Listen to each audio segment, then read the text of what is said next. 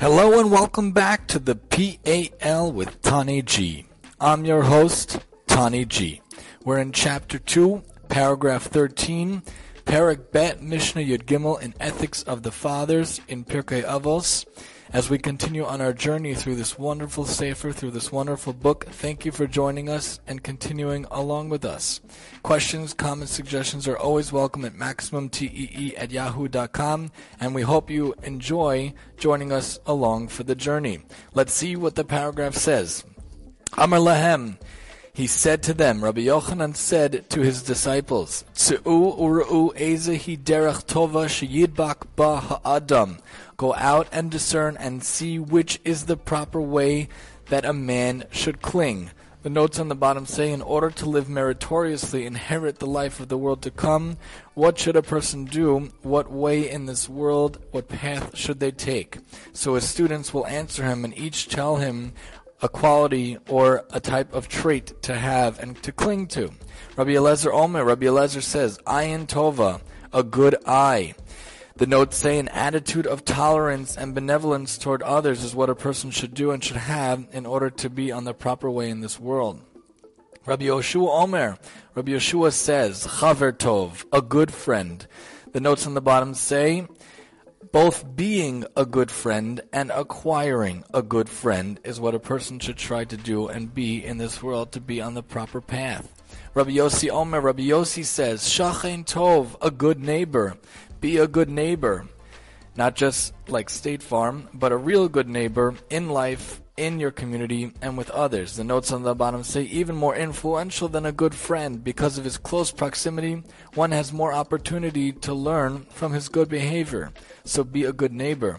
You know, a good neighbor is not always so easy to find and not always so easy to have. You could look at many houses like we did when we moved. We looked at over 30 houses, but we had no idea what type of neighbors we would have. So you never could know what kind of neighbor a person could end up with, but you can be as good a neighbor as you can possibly be to whoever moves into you. And it doesn't just mean literally next door to you, but within your community you could be a neighborly good person, welcoming them, having them for meals, talking to them, and being a good friend as a neighbor. Rabbi Shimon Omer, Rabbi Shimon says, Haroa es hanolad, one who foresees the outcome of his deeds, that would be what is a good proper path to be on. And the notes on the bottom say, this refers to one who foresees the consequences of his actions. When a person is able to do that, he's able to think ahead, he's able to think what might happen, he might pause and think about what he does and think about what he says, then he could foresee things and he could try to stop bad things from happening, or he could try to think about things and caution himself so that he won't do bad things or be a bad person or hurt people, God forbid. Rabbi Eliezer Omer Leiv Tov, Rabbi Eliezer says a good heart. This is what a person should try to have. The notes on the bottom say the heart symbolizes the emotion and desire that are at the root of every endeavor, aspiration, spiritual tendency, and achievement. Thus, the term Leiv Tov includes all the stimuli that lead people toward goodness, provided they obey the dictates of their noble instincts. A person who has a good heart can be a good person and try to have good intentions in everything he does, and that's what we should aspire to, especially. We'll see what the Mishnah says about it, what the paragraph says. Again, all these students are giving different answers to which the best path a person should take in life is. Amar lahem, Rabbi Yochanan, their teacher, said to them, Roa ani es divrei Eliezer ben Arach medivrechem. I prefer the words of Eliezer ben Arach over your words. Shebachlal divarav divrechem. For included in his words are your words.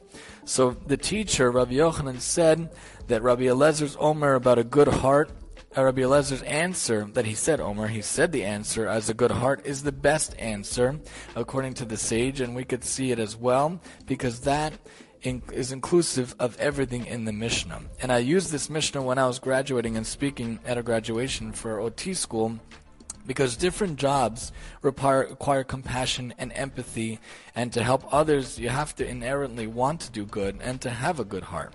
And when a person has a good heart, not just in our jobs but in our life, by definition, if a person has a good heart, they could see forward to the future and try to think about how things will affect others and consequence others and what consequences will have. And if a person has a good heart, he could realize he needs to be a good neighbor because he has a good heart to help those and only want to do good for those around him. When someone has a good heart, he will try to be a good friend because he wants to help others and he wants to affect others in the best way possible. And if someone has a good heart, he will have a good eye. He will look towards others. He will try to tolerate others. He will try to be benevolent towards others. So we too should try our best to have a good heart. We should try to do good in this world, as we always say in the show.